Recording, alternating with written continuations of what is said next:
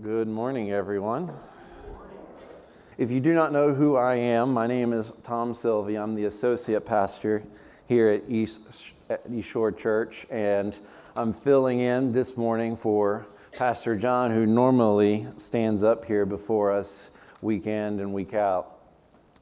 One of the things I also need you to know is we believe strongly in the power of expositional preaching, where the preacher, in this case today it's me, seeks to convey to you, to teach to you the main point of the passage and how it points us towards Christ.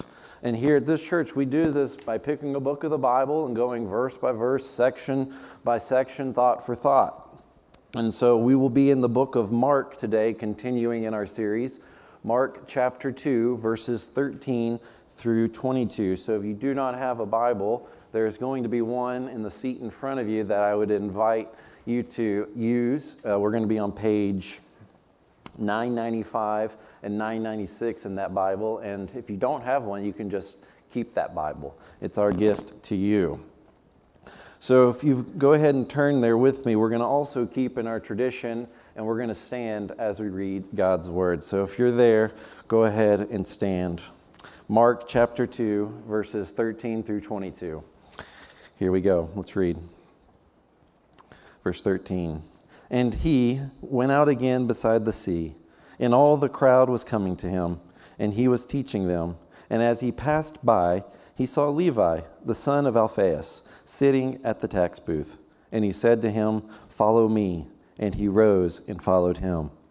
And as he reclined at table in his house, many tax collectors and sinners were reclining with Jesus and his disciples. For there were many who followed him. And the scribes and the Pharisees, when they saw that he was eating with the sinners and tax collectors, said to his disciples, "Why does he eat with tax collectors and sinners?" And when Jesus heard it, he said to them, "Those who are well have no need of a physician, but those who are sick. I came not to call the righteous, but sinners." Now John's disciples and the Pharisees were fasting, and the people came and said to him, "Why do John's disciples and the disciples of the Pharisees fast, but your disciples do not fast?" And Jesus said to them, "Can the wedding guests fast while the bridegroom is with them? As long as they have the bridegroom with them, they cannot fast. Then the days will come when the bridegroom is taken away from them, and then they will fast in that day. No one sews a piece of unshrunk cloth on an old garment. If he does, the patch tears away from it, and the new from the old, and a worse tear is made. And no one puts new wine into old wineskins. If he does, the wine will burst the skins, and the wine is destroyed, and so are the skins. But new wine is for fresh wineskins." You may be seated. Let me pray before I begin. Father, as we are here gathered as your people, Lord, we all need your help this morning as we worship you. We all need we ask for an understanding mind to hear your words, to hear your gospel proclaimed to us. Remind us of your love and your grace this morning. And remind us that we are the church, the bride of Christ. Teach us what this means. We give ourselves to you this morning. We are yours. We love you. We need you this morning. Amen. Amen. So some of my best memories as being a pastor so far, I mean, it definitely has many laughs, are performing weddings. In my career, I've performed 2 weddings.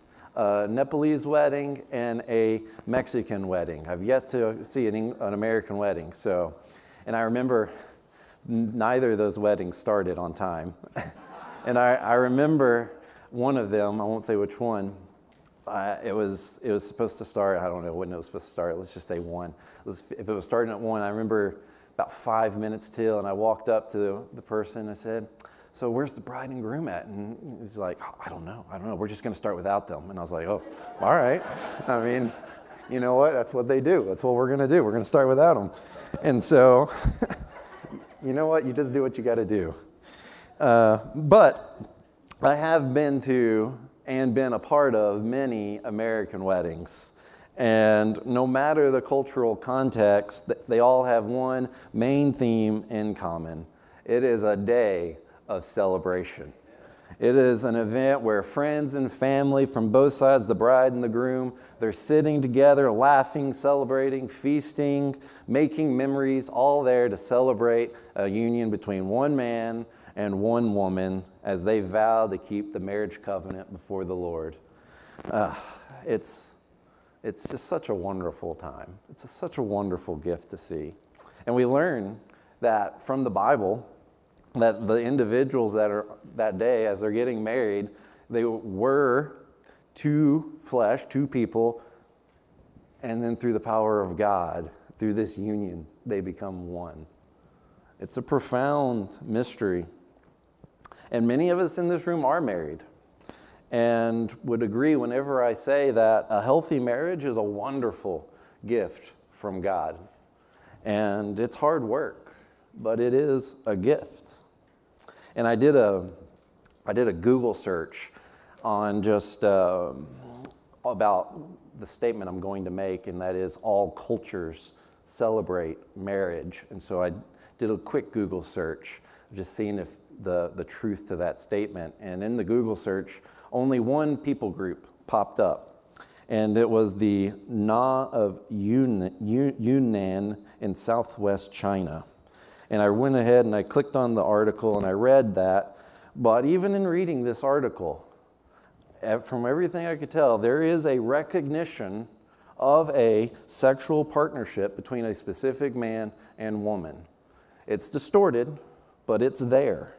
They might not call it marriage, but the commitment and innate understanding of partnership is still prevalent in that culture that I found. So I will stand by my statement that all cultures are celebrating marriage, whether how distorted it may be, it doesn't matter. It's there. And in all these occasions, there is a joyful anticipation and celebration among these cultures for this event. Now, the question is, why is this the case?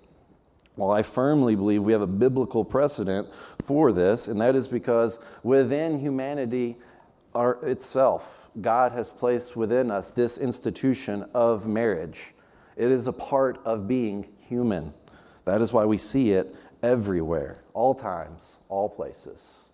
It is what we would want to call a universal truth that the Bible speaks to. And the reason I also think he's done that is because this is a grace for humanity, because marriage is pointing towards a greater marriage, a marriage that's going to last for all eternity, the marriage that takes place between Jesus Christ and his bride, the church. You know, Jonathan Edwards, 17th century theologian, he says this: "The creation of the world seems to have been especially for this end, that the eternal Son of God might obtain a spouse, towards whom he might fully exercise the infinite benevolence of his nature, and to whom he might, as it were, open and pour forth all the immense fountain of condescension, love, and grace that was in his heart." We experience this wedding imagery throughout the Bible. The Song of Solomon is dedicated, the whole theme of the Song of Solomon is dedicated to this wedding imagery. Ephesians 5:25, when you go to a wedding, you hear this verse: "Husbands, love your wives as Christ loved the church and gave himself up for her." And you notice what Paul's doing in that verse. He gives this noun, the church, the pronoun her. And in that verse, why is he doing this? Because the church, this noun is a her, is the bride of Christ. And Paul is saying this: husbands, you have an example of how to love your bride. And that example is to look how Jesus loved his. Follow it. 2 Corinthians 11:2 continues this theme of this wedding imagery. For I feel a divine jealousy for you. This is Paul speaking at the moment. For I feel a divine jealousy for you, since I betrothed you to one husband, to present you as a pure virgin to Christ. Paul is calling the church at Corinth to be the bride of Christ, to be spiritually pure, dedicated to Christ and the worship of Christ alone. And he's telling them, like betrothed, you're being prepared for a wedding. Now, I know some of us in this room have had difficult marriages.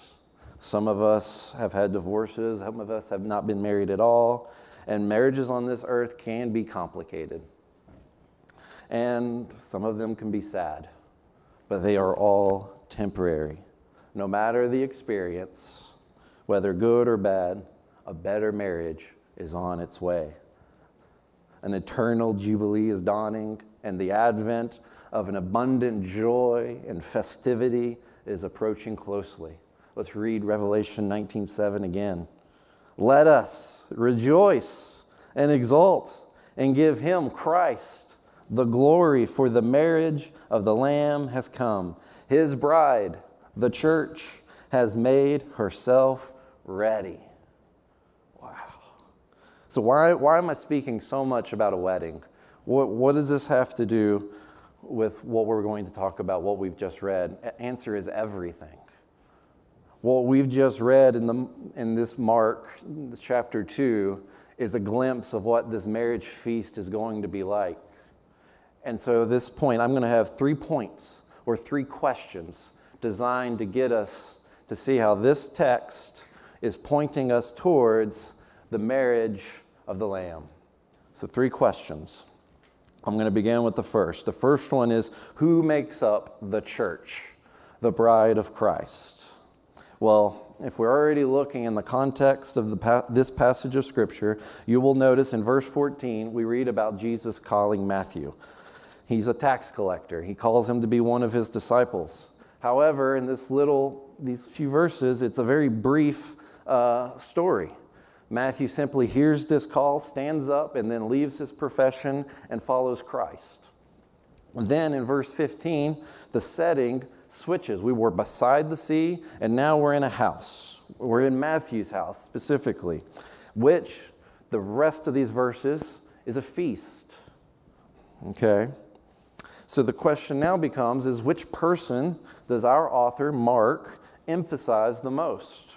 Is he emphasizing a story about Matthew, or is he emphasizing a story about Jesus? We could make the argument that Mark is trying to emphasize Matthew, how he just gets up and follows him. I mean, we did just learn about the call. We're in his house. There's about to be a meal, so Matthew is hosting this meal. But I think something else is taking place in this text. The emphasis is being placed on Jesus. And who is hosting this meal is Jesus. Jesus is the host. Verse 14's purpose is to give us the context for verses 15 through 17. Mark wants us to know whose house we're in and how we got there. He loves providing these details, as we will continue to see through the book of Mark.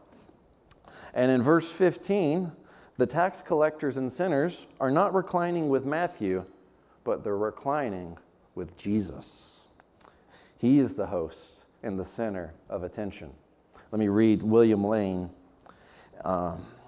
This meal was an extension of the grace of God, an anticipation of the consummation when the Messiah will sit down with the sinners in the kingdom of God, an anticipation of a future feast, which will consist of redeemed sinners. So who is feasting with Jesus? Verse 16, sinners and tax collectors. Well, who are these groups? Well, sinners, we can read sinners and we think, oh, that's you and I. But that's not what he's saying here. Sinners in this context is being used as a general and specific people.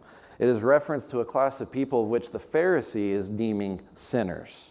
Okay? And sinners, it refers to the people where the Pharisees are like, you people, you sinners, this specific group, you have no regard for the law of God, for our oral tradition. You could care less. You're not following these rules. You're not even caring to try and follow these rules. Therefore, we don't want anything to do with you. And the sinners, their mindset is, you know what, Pharisees? You have all these rules and regulation. I'm just not doing it. I don't care. And so they've made their stand, and they've been labeled sinners. Okay? And Pharisees, the upper class, what do? They ostracize this group. And so now the sinners are outcasts in Jewish society. And then we have the tax collectors. They get a different designation, tax collectors simply. These were Jews who served Rome. And they were in charge of collecting taxes from the locals. And Rome did not care how much the local tax collectors collected. All they cared was that Rome got Rome's money. So if a tax collector was said, okay, Tom, you owe Rome $100, well, the tax collector, it would be a very common thing for you to be like, hey, Tom, you owe $150. The $50 extra, where does that money go? In the tax collector's pocket. And they would just make up the amounts, okay? And Rome didn't care. Rome was still getting paid, and they were happy. So tax collectors in the Jewish culture were considered as equal to committing treason against the Jewish people. They were forsaken by Jews. In fact, we often hear women in that culture, if you had 2 or 3 women, they could testify in court. Not so with tax collectors. Their testimony was worthless, even if you had a group. Okay? They had betrayed their own people to work for the Roman Empire. So their families disowned them and their people disowned them. Those are the type of people Jesus is feasting with. Outcasts, tax collectors, and sinners. Now we have to ask this question, why? Why this group? Why these groups? And I think the reason is because God wants to magnify His grace and mercy. He wants to see His grace and His mercy cherished most, to be glorified most. And you know who's going to do that? People in need. Look at verse 17. Those who are well have no need of a physician, but those who are sick. I came not to call the righteous, but sinners. When a medical student graduates and they finally become a doctor, what do they go out and do? Well, they want to go and put all of their education and skills into practice and heal people. And if they get hired by some chance to work at a hospital of which never accepts any patients who are ever sick, well, the young, earnest doctor, he's going to get restless and leave. He's going to go and find the sick people to put his skills, his practice to use. He wants to be used. Well, the same is with Christ. Jesus has come with an immeasurable amount of grace at the ready, an abundance of mercy to distribute, and there within His very being is an overflowing fountain of love which He desires us to drink from. Jesus did not come to die for His gift of eternal life to be neglected, but to be cherished and exalted in. He has come to give this gift to people in which they will be comforted by this gift and they will take delight in this gift. And there is only one type of person that can fulfill that expectation, and that is a person who is honest with themselves, a person who is honest about their own sinfulness, who is aware of their constant need of a Savior. John Bunyan says, nothing pleases Christ better than to give what He has away, than to bestow it upon the poor and needy. Are you struggling with sin right now? And if so, are you afraid to come before God because of your constant failure to sin? Fear not, for this is our Savior's specialty. He has come to wage the very war against sin and has won. Therefore, we need to run to Him all the faster, cling to Him all the more. Richard Sibbes, there is always more grace in Christ than there is sin in you. Do you find yourself routinely comparing yourself to others, hearing the stories of how God is using them, seeing all the good things that is taking place and happening around them, yet still wondering all Why? Why not me? Bringing yourself low, casting a self-inflicted guilt upon yourself. Such a burden only keeps you from coming boldly to God. And you need to take courage. For our Savior has appeared in the form of a man to empathize with each of us, to come alongside and remind each and every one of us of how cherished we are, how wanted we are in His kingdom. And there's no need, no end to His comfort, because He's in the form of man, but He's also God. Infinite comfort. Take as much as you need. Perhaps you're also the person that likes to start things with such zeal, strength, and vigor. But quickly, through time, you're defeated and a lack of self-discipline. And at some point, you grow accustomed to the practice of starting and stopping, and you give up altogether trying to serve Him, and you settle for less. Well, I'm here to tell you that there is no disappointment or judgment on behalf of the Son of God. Because let me remind you once again, He has come to save sinners and sufferers, not the self-righteous or the self-sufficient. He did not come even to help those who need help 1 or 2 times. He didn't even come to help those who only need help 100 times. The well of His grace is far too deep and far too wide to be of such little use. Drink from it. He has come to help those who have an infinite need, a continual supply of grace. So don't quit. In fact, don't even rely on your own strength nor your reserves. Save it, because you don't even need it. You have Christ.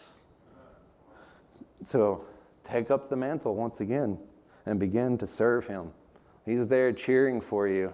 And whenever you fall again, and you will, in His delight, He will kneel before you to pick you up. Because that is what our Savior does. And He does it with joy and a smile. It's a beautiful thing to know that we have a patient Savior. So we need to, let me restate to zero in, is who makes up the church? Jesus' bride. And we see in this context, it's made up of those who need Him most. It's made up of the ones who know they are sinners and are in desperate need of divine grace. The ones who know that they deserve hell and they joyfully accept a merciful justifier. The ones who know that they are going to faithfully fall short and need a patient Redeemer. The church is made up of those who simply just don't want to live life in their own power, by their own wisdom, or simply by themselves, but desire the eternal, life-giving God Himself. It's none other than sinners and sufferers who make up the bride of Christ. That is why He's at this table. He wants to be there. He wants us as we are. And we're going to celebrate in eternity. So the question is, have you responded to His grace, His call? Do you believe? Because that's going to lead us into the second question. And it's really, why join the church? And by me asking this question, why join the church, the local church, I'm not asking why join the local church, which I believe biblically you need to do. The question I'm asking when I say why join the church, I'm being a little bit more broad, and I'm saying why believe in Christ? Because the moment you believe in Christ, you become a part of His bride. Okay? So when you believe, you become a part of the universal church. Okay? And I have 2 answers to this question that we have in this text. We need to join the bride of Christ because there is healing and there is fellowship waiting. So I'm going to break this down. Let me go with the first answer, because there's healing. We'll get the second part in a minute. Jesus is a doctor, and He is by no means ill-equipped. Each one of us in this room are unique. There is only one of each of us, and there will never be one of us ever again. There will never be a Tom Sylvia in the future. There has never been me in the past, and there is only one me right now. However unique each one of us may be in that way, we are all suffering from the same disease, sin. And there is no sin in this room which Jesus Christ, our Lord, has not encountered before or has not considered. We are not unique in this way. Just as two people may have a common cold and different symptoms, the cure is the same regardless. The same goes for sin. We have all sinned and we have all fallen short of the glory of God, and we have all sinned unto death, and not one of us is righteous. Therefore, there is only one cure, and that is the blood of the Lamb. So why? Why should you be included in the bride of Christ? And I'm going to venture to say there's no better answer than to say, come be washed by the blood of the Lamb and be healed. That's the best answer. And now I'm going to also say that the washing of sin is not the only type of healing that takes place, but it is certainly the foundation from which all other healings will take place, will occur. Are you mentally not well? Physically impaired? Are you emotionally hurt and burdened? In Christ, there is healing for each one of those. Jesus is not settling for his bride to be anything less than without blemish and spotless. He wants his bride to be perfect, and he is doing that. You can most certainly expect to be healed. Now, it may not come during your time on this earth, so I'm not saying that. But as the church, we do not place our hope on earth. Our hope is in a future. Our hope is in heaven. In the span of eternity, our lives on earth are shorter than the blink of an eye. And while during that time we may be temporarily bruised, in all eternity we will be without blemish, covered in the praise of his glory. There is healing in his name. Let me look at the second part of my answer. Fellowship. Why join part of the body of Christ? There's fellowship. There's fellowship with Christ, and there's fellowship with redeemed sinners. Now, I'm not going to focus on the fellowship with Christ. I'm going to focus in this part specifically on the fellowship with other believers. Okay, because what's interesting in our text right now is we have a meal, and we don't get any of the names involved. In fact, we only know we're in Matthew's house because of the verse before it. Other than that, we don't get any names. We know Jesus' disciples are there, and we know all the names of the disciples because we're given those names in the Gospels. Instead of names in this particular section, we're given labels. We're given labels such as tax collectors and sinners versus scribes and Pharisees.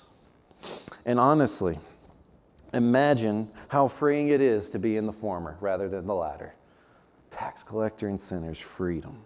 Imagine sitting at a dinner party and someone comes up to you and says, "Oh," you don't even know them. Someone comes up to you and he's like, "Oh, you're a sinner too. Nice to meet you. I'm Tom." You don't have to hide who you are. You're just like, "That's right. I'm imperfect. I'm fallen. I don't need to pretend to be somebody I'm not." And then at the end of this meal, guess what? They actually enjoyed your presence and company. And you didn't have to be somebody you didn't want to be. How free is that? You don't have to perform. You don't have to hide the fact that you make mistakes. No mask is required because you're already known. I'm a sinner. Versus the scribes and the Pharisees. The Pharisees, if you don't know much about them, they were strict. They were strict to the outward appearance of oneself. They had a law that they followed to a T. In fact, it was possible that if they made a mistake, an outward mistake, and it was seen, they could lose their status as Pharisees. Their peer group, their Pharisees, their scribes, would shun them. They could lose all of that authority. So their whole life is a performance. Hypocrites. They walk around in a costume, a constant act. They're walking around as a fake. And you know what happens with that? When they sin in private or fall in private, unfortunately for them, what happens? They have nowhere to go. They're stuck to themselves. Their only option is to allow sin that freedom and to continue hardening their heart. That's a burden. They cannot confess their sins because they will be judged and forsaken by their peers. They have no grace for themselves, nor do they have grace for anyone else. So they're not going to give it.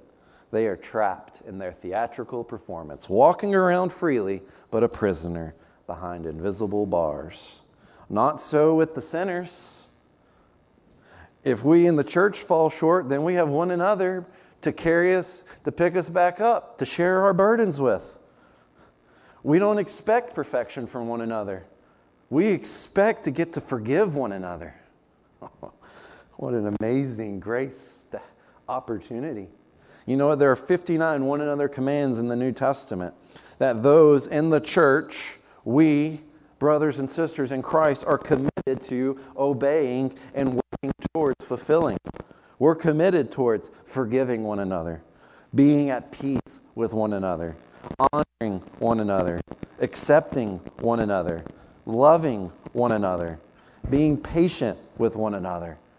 We're committed to encouraging one another, to being kind and compassionate to one another, to serving one another, to confessing our sins to one another, to being hospitable towards one another. And I can give you 48 other commands that we're committed to, but you're getting the point.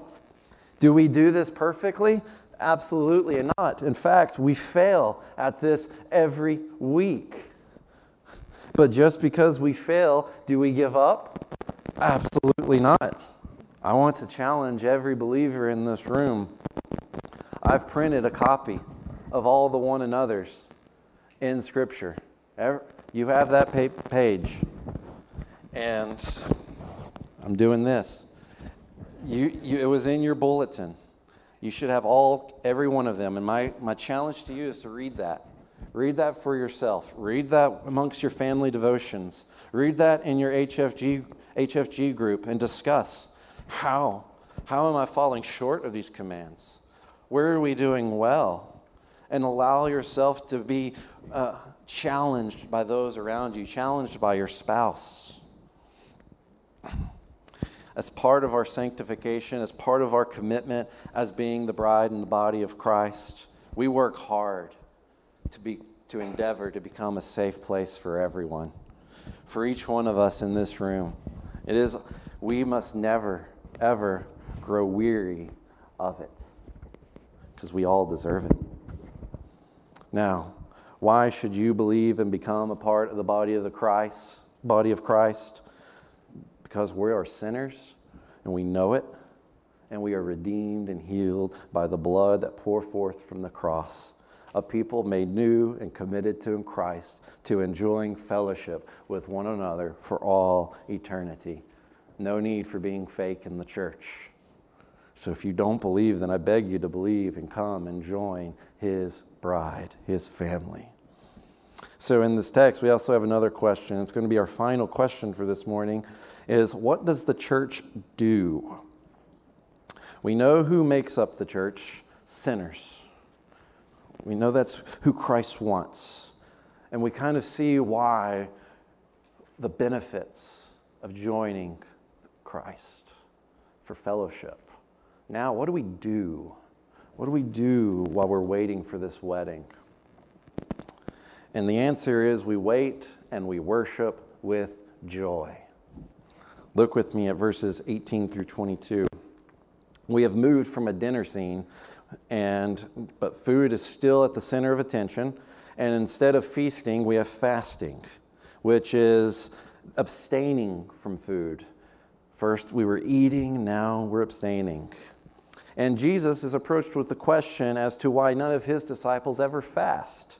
And they're like, why? Because it's expected to fast. The Pharisees' disciples are fasting. Even John the Baptist's disciples are fasting. But yet Jesus' disciples, they're eating. They're eating every day. What's going on? There's even a command in the Bible to fast. Leviticus 16, 29 through 31. I'll read it. And it shall be a statute to you forever, that in the 7th month, on the 10th day of the month, you shall afflict yourselves, and you shall do no work, either the native or the stranger who sojourns among you. For on this day shall atonement be made for you to cleanse you. You shall be clean before the Lord from all your sins.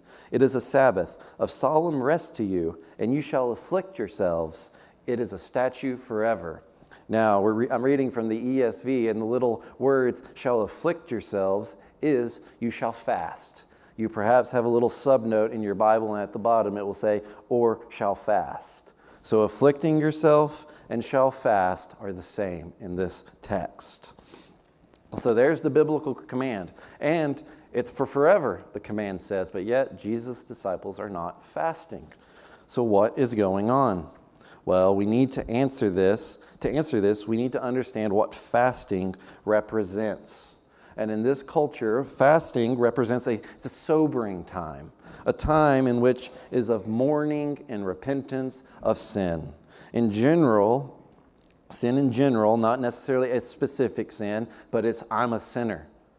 I need a Savior. And during that time, it reminds how sinful we are and how good our God is. That's why we're fasting.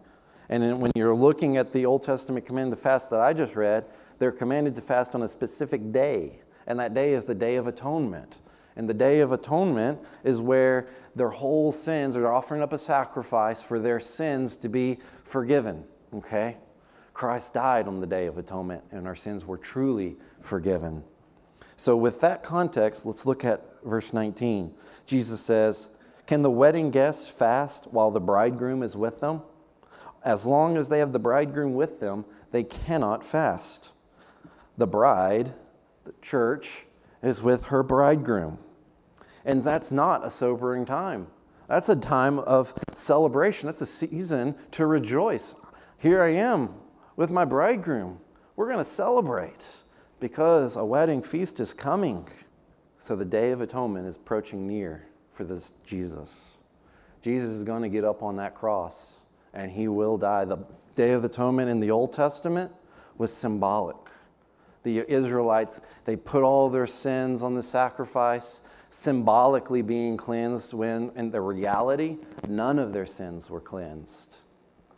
But there's coming a sacrifice, Christ himself. He's about to go on a cross where no longer it will be a symbolic sacrifice, but it will be a real and true, or as we said in Hebrews, a better sacrifice, where the sins will be forgiven. So in the Old Testament, they were looking towards that day. And now while the bridegroom is there, they're celebrating. And when he dies, we will fast looking back at that day. A new day, a new atonement, or new wine is coming, which is what the author means with the analogies in verse 21 and 22. The old is gone and the new has come. The church of the old has been waiting thousands of years for this day, and now it is here. The disciples are living it. And now we are reaping the rewards and the benefit of it. So, fasting is meant to create a space for longing, to remind us of our dependence and to heighten our anticipation, and to bring a new awareness in our walk with Christ. And you know what? So that was Old Testament fasting. Do we still fast today in New Testament as believers' time? We do. In fact, we see that here in this very verse. There's an expectation for Christians to fast. And not only is there an expectation in our scripture to fast, but there's also an expectation in the Sermon on the Mount. Here it says, when the bridegroom leaves, then they will fast. Well, let's read what we learn in the Sermon on the Mount. This is right between the command to pray and also the command not to lay your treasures in heaven. So I think it still applies. And verse 16, and when you fast, Matthew chapter 6, 16 through 18, and when you fast, do not look gloomy like the hypocrites, Pharisees, for they disfigure their faces, that their fasting may be seen by others. Truly I say to you, they have received their reward. But when you fast, anoint your head and wash your face, that your fasting may not be seen by others, but by your Father who is in secret. And your Father who sees in secret will reward you. Again, Jesus is assuming Christians fast. It's our practice, therefore we do it. And fasting isn't a topic that we probably give a lot of attention to. And in fact, if I was to ask for a show of hands, don't raise hands, how many have you all fasted in 2022? I'm going to say it's probably a small amount. And I could probably even say, how many of you guys have fasted in the 2020s? And it's probably still a small amount. So what I'm going to do is I'm going to give a bullet point application of what is fasting. I'm going to say, hopefully this will be a chance to encourage you to fast, okay? But before I go through this bullet point application, I want you also to know I'm speaking to myself as well, okay? So here we go. I'm going to list off some bullet points here about fasting. Fasting, first and foremost, is worship. And as I've already mentioned twice, is expected. So we need to know that. Fasting is worship and expecting. Fasting, in its broadest meaning, means to go without food. You still drink water during the fast, and it's just an abstaining from food. And you know what? Some in this room may no longer be able to do that. That's okay. That's okay. We're going to get there. Fasting is not like prayer. Prayer and scripture reading are essential to Christianity. Prayer, I've heard in scripture reading, is like breathing. I think it was Spurgeon. Here's my Spurgeon quote. What's more important, prayer or scripture reading? His response, what's more important, breathing in or breathing out? You have to do both. That is a mark of a Christian. And fasting is not like this. I've thought of an analogy to continue with this, and this is where I got to. It might not be perfect, but fasting is like exercise, like going on a jog. It helps propel you forward. It helps move you towards Christ a little faster, keep you in shape. That's kind of where I was going with that. So it's not an ultimate need because the command isn't there. So when you look at the following question then is, okay, if fasting isn't like prayer, then how often do I need to fast? You're saying it's expected. What does this then look like? Well, when we look at the biblical examples of fasting throughout the scriptures, fasting is a response to a situation. I mean, I tried to be exhaustive, and I was looking, and everything I was thinking of was always a response. Whether the situation was approaching or the situation just happened. I'll give you the example in David's life. What happened when David found out that King Saul died? He fasted as a response of hearing this news.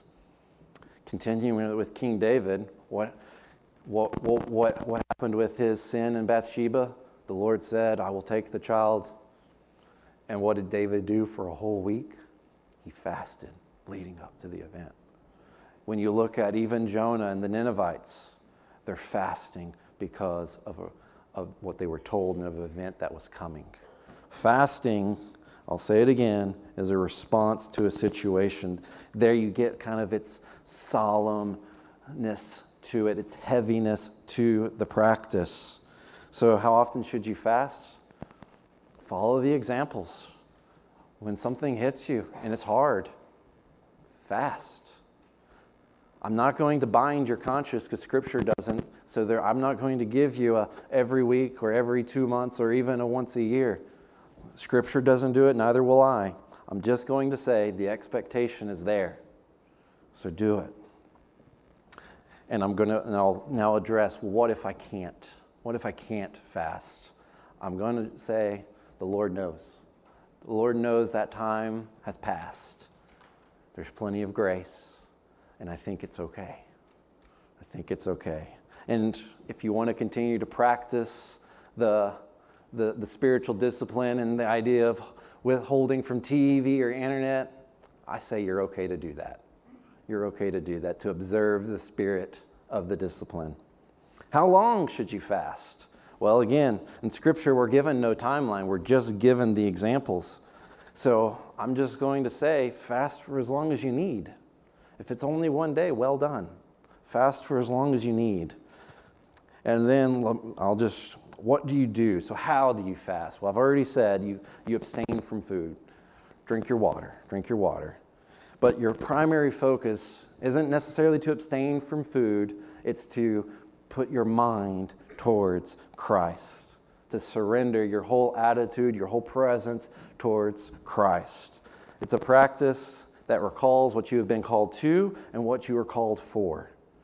And when you get hungry, it's as simple as pray. Allow the little growls of the belly to call you to your knees to pray. Allow those moments of hunger to be able to reflect in you to say, I'm going to pause and I'm going to be still and I'm just going to be with my God. That is fasting. Extra prayer time, extra attention, extra intentionality. Okay? So, as I come to a close, let me recap. There's a wedding approaching, and the bride of Christ gets to have this feast on the wedding day, the day, oh my goodness, I messed it up, on the final supper of the Lamb in heaven. We're going to experience that. And it's going to be between Christ and his redeemed sinners, who we will call saints. So why become a part of the church? Why become and be a part of this festivity, this marriage supper? Because there is rich fellowship, not only with Christ, the omnipotent, infinite Savior, but also with one another. And we can be free to be us in Christ. What are we going to do until that wedding feast comes? Well, we're going to wait with anticipation, and we're going to worship. And we're even going to celebrate the Lord's Supper. Worship, anticipating a future feast. So let me pray. Lord, thank you so much for redeeming us.